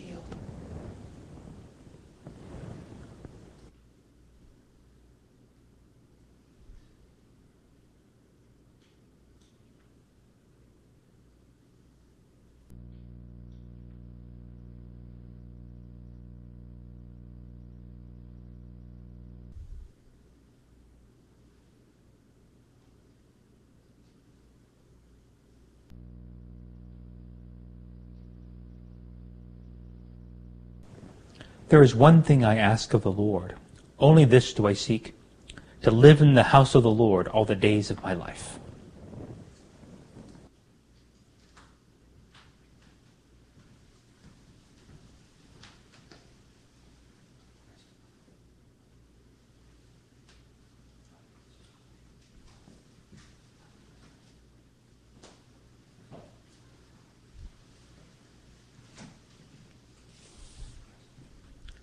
An act of spiritual communion.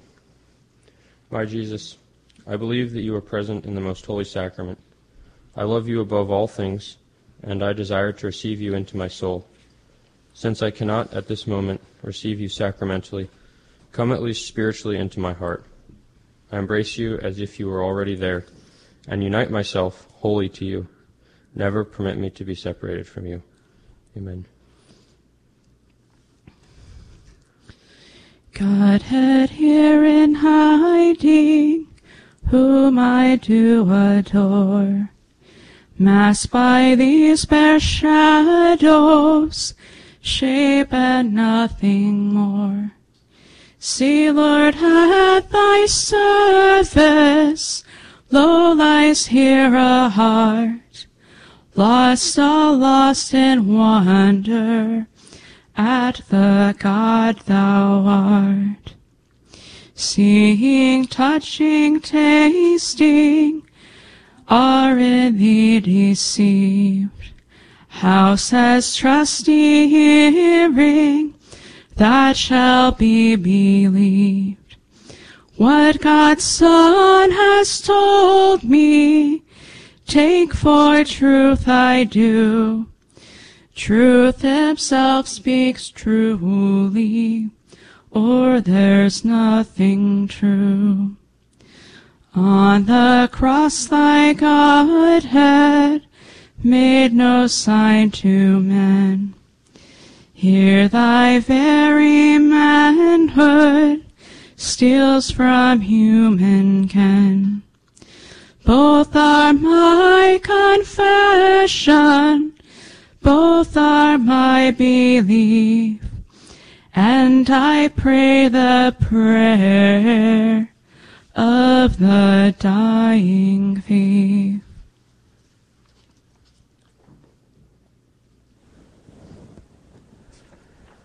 Let us pray.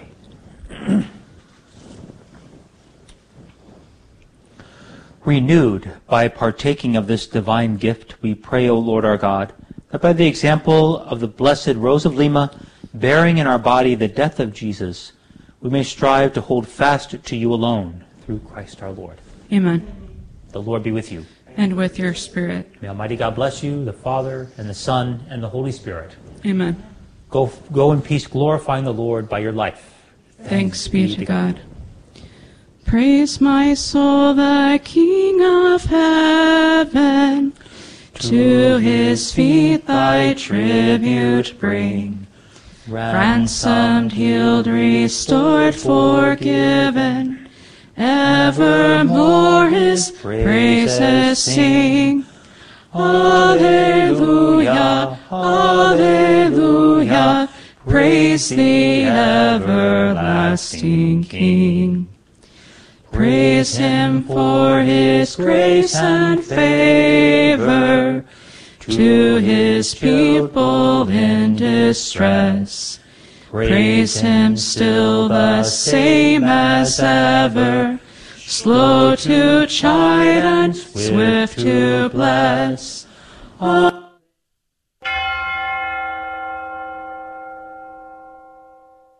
The prayer to Saint Michael. Saint Michael the Archangel, defend us in battle. Be our protection against the wickedness and snares of the devil. May God rebuke him, we humbly pray. And do thou, O Prince of the heavenly host, by the power of God, cast into hell Satan and all the evil spirits who prowl about the world seeking the ruins of souls. Amen. Prayer of Deliverance. Almighty God and Father, we beg Thee, through the intercession and help of the archangels, Saint Michael, Raphael, and Gabriel, for the deliverance of our brothers and sisters who are enslaved by the evil one, from anxiety, sadness, and obsessions. We implore Thee, deliver us, O Lord. From hatred, fornication, and envy. We implore Thee, deliver us, O Lord. From thoughts of jealousy, rage, and death. We implore Thee, deliver us, O Lord. From every thought of suicide and abortion. We implore Thee, deliver us, O Lord. From every form of sinful sexuality. We implore Thee, deliver us, O Lord. From every division in our family and every harmful friendship. We implore Thee, deliver us, O Lord. From every sort of spell, malefice, witchcraft, and every form of the occult. We implore Thee, deliver us, O Lord. Thou who said, Peace I leave with you, my peace I give unto you, grant that through the intercession of the Virgin Mary, we may be liberated from every demonic influence and enjoy Thy peace always. In the name of Christ our Lord. Amen. Transmitting the treasures of our Catholic faith to your radio every day. This is the Guadalupe Radio Network. Radio for your soul.